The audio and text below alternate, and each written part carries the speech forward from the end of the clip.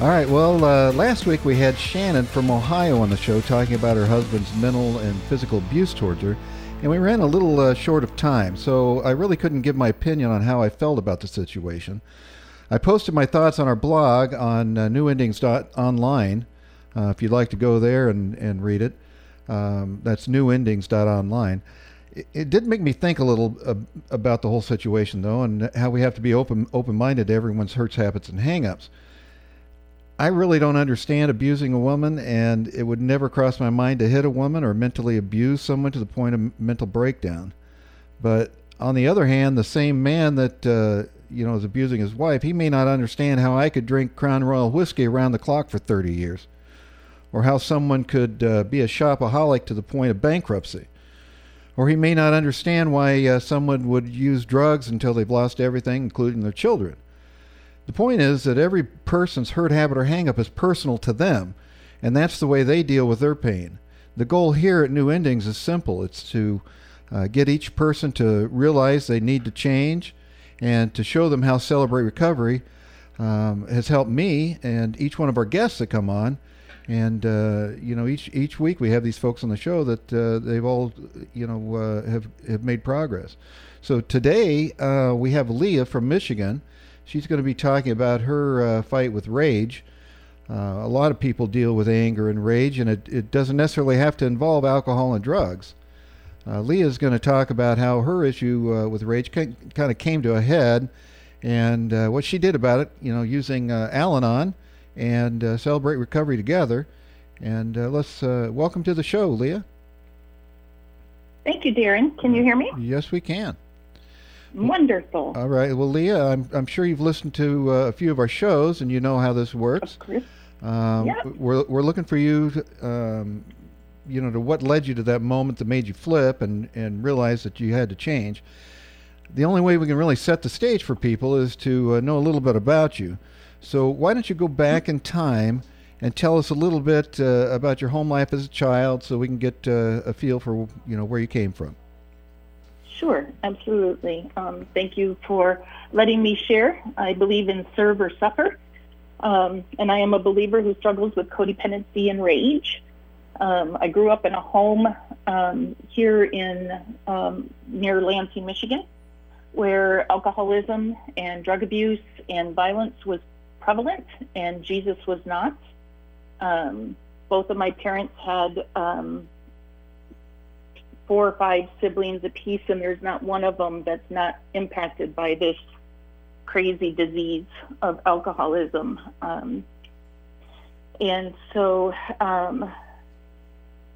I think my propensity towards rage began at the tender age of around 3.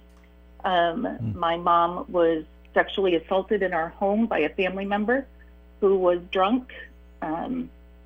And that made me fearful of men and angry that nothing was done about that later on. It also aggravated or accentuated my dad's anger and his propensity towards violence. And so it broke up our family for a while. So you have all of those crazy issues. I also have 3 siblings, 3 sisters below me. I'm the oldest of 4 girls. And just in our own home, growing up, when our dad would drink and drug, he would absolutely lose it. And his brothers and him were always in fights. I just assumed that anger was how people dealt with things. I didn't know any other way. So a lot of screaming and yelling going on all the time, I guess, right? Oh, all the time. Yeah. Like the number to the police department was memorized. Oh, boy.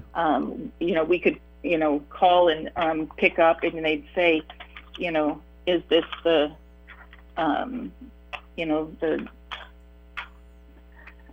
the Scott residence and what have you, and yeah, that's us. We'll be there in a minute. So, they knew us. They knew us well. So. All right. Well, you were kind of the oldest one, so you were probably trying to protect the little ones, I guess, for the most part. Protect the little ones, yeah. Get them to safety. Protect my mom because he stepped in as a husband role, or the other spouse role for the parents that you're trying to protect and what have you is just crazy. And so then I just remember being angry. And like I said, Jesus wasn't really prevalent. We didn't go to church or anything. And ironically, I do remember the Our Father. My mom did ceramics. And so she had made a ceramic Bible, and the Our Father was on the table, and I said that often. And then the Serenity Prayer was a Home Interiors wall plaque that hung up. And those were the two prayers that I prayed continually, not knowing later in my life how much significance they would have. Right. So there wasn't a whole lot. My earliest. Mm-hmm. Go ahead. Okay, there wasn't a whole lot of church going on in the family, I guess, then. No. Nope. We did go to, there was a little one-room schoolhouse type church behind us. And so we would walk over there. It wasn't even a half a block away. During the summer, my mom would send us over there for vacation Bible school. Oh. And that is where I prayed to receive Christ. I was 10 or 11 years old. Still have the Bible here in my home, and but there was no fruit. Again, I didn't know. I didn't know if my parents were believers. I just didn't. Well, but it was a personal thing with you. I mean, you went back there. You heard something that you knew was right, even though everything else was in chaos at the time, and God was speaking to you, and so even at that age, with everything else going on, you were able to kind of figure out what you needed to do. Now, the work came later, but at least he was starting on you young, so that's a good thing. Yeah, and I'm very grateful for that. Yeah. I do remember like 3 incidences of rage before my big rage attack or anger or what have you. I remembered that after we had spoke the other day on the phone, Darren, and it was I was mad at myself. I was trying to do my hair like some TV commercial or something I had seen or what have you, and I got so angry at my hair. This is how ridiculous dysfunctional emotions can get. That I beat my head with the butt of the hairbrush for a long time. Like, it was bruised and it was sore for about a week. Wow. And then when I was in, I believe it was the 4th grade, I was always trying to put together these clubs out on the playground. And I was always the captain of the club. And Karen, a very dear friend of mine now, she wasn't doing what I wanted her to. So I grabbed her by the hair of the head, and I just banged her head into the chain link fence behind her, and everything. And again, I just back then everything seemed so normal. Like, this is what you do. Right. Well, there's a difference between anger and rage. The rage part is almost like, well, you are out of control, so there's a little bit, and we'll hear a little bit more about that later, but you made it through your childhood, and you were still walking around, so you end up hooking up with your boyfriend, I guess you were 18, I think you told me, so you were just like right out of school, and you guys it was earlier than that, actually. I was 14. Oh, yep. Okay. So younger, and he was 18. I bet you that's where you were getting that from. Right. And so I was it was my freshman year of high school. Okay. And I stayed with him for 7 years. He was also cross addicted. Okay, so you were living together then? You guys are living together, or you weren't married, right? No, we did live together.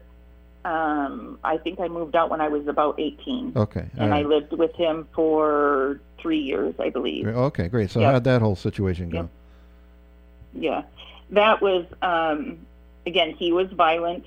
And the one incident that I remember the most is he was drunk, of course, and he was an avid hunter. He hunted with my dad, and he had sharpened one of his hunting knives, and then when he was sharpening it, he just ran it across his hand, and it slit his hand open. And this was a few days prior to us getting into an argument, and I couldn't tell you what that was about. It doesn't matter, really. What matters is he, I'm begging him not to do whatever, or quit drinking or whatever it was we were fighting about. I'm not even sure. And I was down on my knees in front of him on the floor, and he had that knife in his hand. And he said, if you really trust me, you'll let me do this. And he kept crisscrossing it on my neck. And I had to push it away. And it wasn't because I didn't trust him. It was because I knew what the knife had done to his hand. Right. And I was wanting to live kind of thing. Well, living's always good, so it's probably the right decision there. Yeah. But it sounds like you just kind of came out of the childhood house and went right back into the same thing. Correct. You couldn't see that coming, or it just seemed normal, so you just went into it, or right? What were your feelings there? Yep. Yeah, like the first time I met him was at his stepfather's house. His mother had cleaned for the stepfather, what have you, and so he come out of the kitchen and he had a 2-liter bottle of Coke that he had dumped halfway out and then filled it back up with Jack Daniels. So, okay. And that was his drink. He didn't do a cup. He always did the 2-liter. And he smoked cigarettes, and I'm like, wow, he's kind of cool. He'd fit right in with my family, kind of thing. Okay. Well, I guess the famous question I always ask is, why'd you stay so long? If there was abusive, if there's alcohol, drugs, you said something about some infidelity, and so there was nothing was good about it. So right. Why? What made you? What was in your head? What were you thinking? What made you stay in that situation? Like I said, I had met him when I was a freshman. We had just moved home from Iowa. My dad had attempted a geographical cure. So we moved from Michigan to Iowa for a couple of years, and the drinking and the violence between my parents got really bad. It was horrendous. And then, so I come back here and I meet him, and it was the one thing that was consistent. Like, we couldn't move back into our old home for a while. It was just crazy. And that's my only justification, if you will. I really don't know why I stayed, other than it was consistent and it was familiar and it was manageable for other things that were so out of control. Right. So it was a lesser of two evils, I guess. Yeah. Okay. And you were comfortable because you kind of grew up the way. So I guess I can get that. Yeah. But so anyway, after the knife debacle there, you figured, okay, well, I better get out of here. So you guys kind of split up, but you ended up meeting somebody else. He was a DJ or something. I met my husband, and that was 2 months after I had broken off with him. So clearly, not enough time to get to know me or anything like that. This is why we tell people in recovery, no relationships for a year, possibly 2. Right. And it's just so that you can get sober, stay sober for you. Because if you're doing it for anybody else, we all know that doesn't work.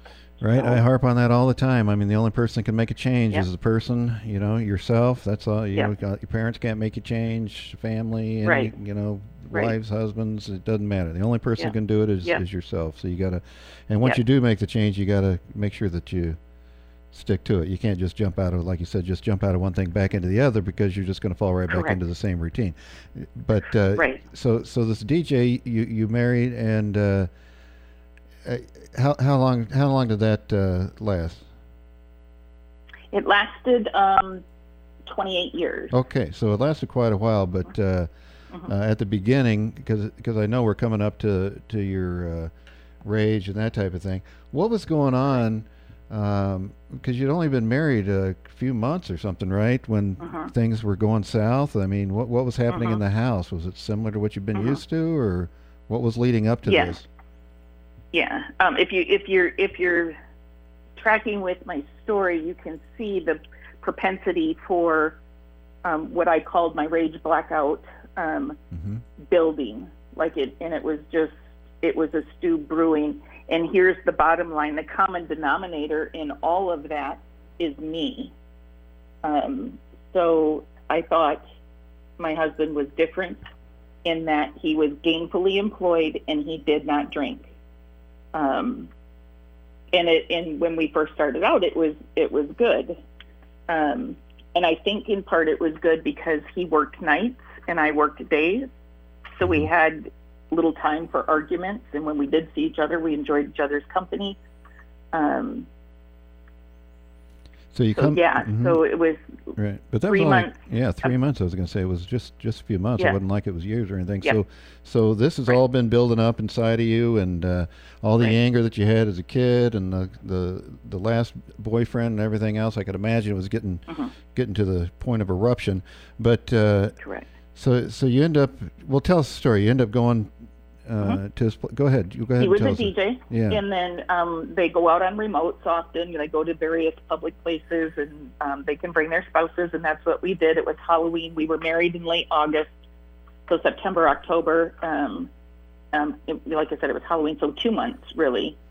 And we got into an argument, and I'm going to practice my best traits and argue back, and not be told to be quiet, or not. I would say I was a fighter as well, like don't you dare hit me kind of thing. So it just built, and we left that work environment, and we got home, and that's when I couldn't cap it. I opened my mouth on that man in a fit of rage, and I couldn't control it, and I was sober doing it. I was doing everything my dad would do to us when we were growing up, because it for those that know that kind of anger or that kind of rage, I couldn't tell you what I said. I have no clue of what I said. That's why I call it a blackout rage. I couldn't stop. I knew subconsciously what I was doing to my husband, and I knew that I was going to need some help. All right, so this is kind of this just basically shocked you into reality, and that's kind of your flip story. That's when you flipped and you thought, oh my gosh, I got to do something else here. What is going on? Correct. Yep. So what when you come to that realization, what are your feelings about yourself after the adrenaline kind of left and you look back at what you've done? What were you thinking after everything calmed down? You sat down. What was going through your head then? Right. Well, what the heck was going on? First, what the heck happened? And then I wanted to blame if my dad didn't do this, then I wouldn't have it. The ex-boyfriend wouldn't, all of that. I would tell you now, years into, and probably 6 Celebrate Recovery step studies later, maybe more than that, maybe 7 or 8 of them, I've peeled back the onion enough, and it was actually just in my last step study this past fall where I realized when my dad was drunk, and I want you to understand, I have a beautiful relationship with my father these days. My kids love him. He is their papa. He has asked for forgiveness. It's beautiful. It really is. Not because he changed, but because the 12 steps and Jesus work. So I had the privilege, I think when I turned 30, of leading my dad into a relationship with Jesus. Oh, good. Oh, excellent. All right. Yeah. I don't think I knew that part. Yeah. So you're back in this. You sat around. You thought, well, I can't do this anymore. I gotta go a different direction. And right. Very unusual. Yeah. That you end up in Al-Anon. Usually, I mean, it's that was a total God thing as well. I mean, because that's my aunt, my dad's youngest sister, her son, my cousin, it was an addict, and she had started going to this thing called Al-Anon, and she was learning about how much she had controlled things all of her life, and I literally didn't know what to do. Mental health wasn't talked about all that much. I would tell you, I know I got depressed because I couldn't get out of bed for days unless I was going to work and what have you. So I thought, well, I will go to that meeting. Okay. Well, and you stayed in Al-Anon for quite a while, right? Yes, it was 13 years. 13 years in Al-Anon, and that's usually just family members of alcoholics, and here you're doing something that's completely different. So, any type of these of 12-step programs help. The difference with Celebrate Recovery is that, our true higher power is Jesus Christ. And, correct. We have a lot. We have a lot of scriptures involved with our steps and our 8 principles and that type of thing. But Al-Anon, and I always say, AA is great for people with problems with alcohol just as much as Celebrate Recovery. It's just kind of a different feel. But at one point you became involved with CR, right? Yes, it was 13 years that I was in the program. We had switched churches, and Pastor Royce Allen from Trinity Church put out an announcement. He was looking for people who had recovery experience to help them start this Christ-centered program. It had 8 principles instead of 12 steps, and I thought, I was looking for a place to serve. Again, that's my core value when it comes to recovery. If you're not serving, you're suffering. Right. And so volunteered for about 8 weeks. We started in March of 2004. Okay. And it just wasn't flying. And I had the privilege of being sent to Saddleback. I think it was in July. So it started in March, was sent to Saddleback Saddleback's in Southern California. Summit. That's where it all started, right? That's where Celebrate Recovery started in Saddleback. So that's quite a privilege. I think they were 10 or 11 years old. Mm-hmm. So, so it was really cool to go and experience that. And it was, I had 2 spiritual awakenings. Love my 12th step, the 8th principle, having had that spiritual awakening. And I think that's what Celebrate Recovery did for me the most, because you have your Al-Anon face and it has its purpose, where we don't necessarily declare who our higher power is, although I will tell you more and more here, at least in the Lansing area, you hear that Jesus is their higher power. Mm-hmm. And I forgot where I was going with that. That's all right. But you were making progress yourself, obviously. And was your husband supportive of this at the time, or how did he deal with all this? I mean, he obviously, if he was going to Celebrate Recovery, he was having issues of his own. So correct. Was he supportive of what you were doing? Was he helping himself? What was going on between the two of you? We were. He was involved with the church as well. Okay. So at this time, he's no longer a DJ. We have kids. I think we had 2 when we started this ministry, and it was. He was on the worship team or what have you, and it was kind of cool. And then I think it was in 2008, Peter Diaz, a state rep in Texas now, asked me to come on as a state rep. At that time in Michigan, there were 6 Celebrate Recoveries, and he wanted help opening up more. And so I volunteered for that. And I think that's where my husband got more involved with it. And it's somewhere in there, my husband had his own habits, hurts, and hang-ups. And there was a gentleman that was coming to share his testimony with us, and had the same area. And so I said to him, I said, you might want to come. We're doing dinners now, and you can, we can all eat as a family, and the kids can go down to childcare. And, you might, if you want to listen. If not, it's not a big deal. And he came and he stayed and he got involved. He's done a couple of step studies. Yeah. But I think towards the end, because you folks ended up separating.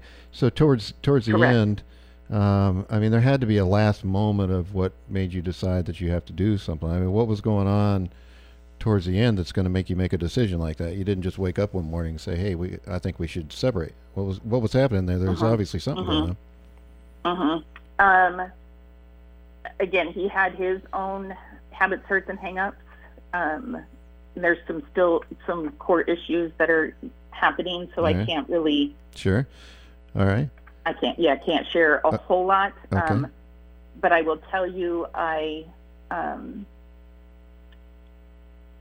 was required to go to a clinical psychologist and deal with my issues if I wanted to continue to live in our home. Mm-hmm. So that's, and I started working with her in 2014 or 15, trying to still salvage the marriage and what have you. Mm-hmm. And then there was a day where it came to a point where she said to me, "How do you know when you're done?" And that was the first time that anybody had ever really given me that kind of line of thought. I didn't know I could. I'm a believer. I'm a Christian. I'm a ministry leader. I don't believe in divorce. It was just a very toxic environment, not only for me and him, but for our then now 3 children. So. All right. So you ended up separating. You said, okay, I've had enough or whatever. And you made that decision, and you know, Mm-hmm. for whatever reason, and that was over. So now you're on your own. You have 3 kids, and Mm-hmm. you know, we only have a couple minutes left. Sure. You, after all this that we've talked about, then you find out you have breast cancer. Why don't you tell us a little bit about what happened there? Yeah. What I want you to know about the divorce is it took me 5 years from saying I'm all done. I've done Mm-hmm. everything, to actually filing for divorce in January 2020. Mm-hmm.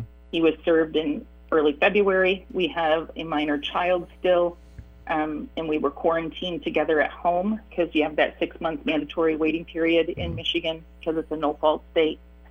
And we're quarantined together, and that got very ugly. But I will tell you, and I can tell you with the utmost certainty, I may have found Jesus Christ in 12-step meetings, but combining the Al-Anon and the Celebrate Recovery, I felt whole, and I needed that.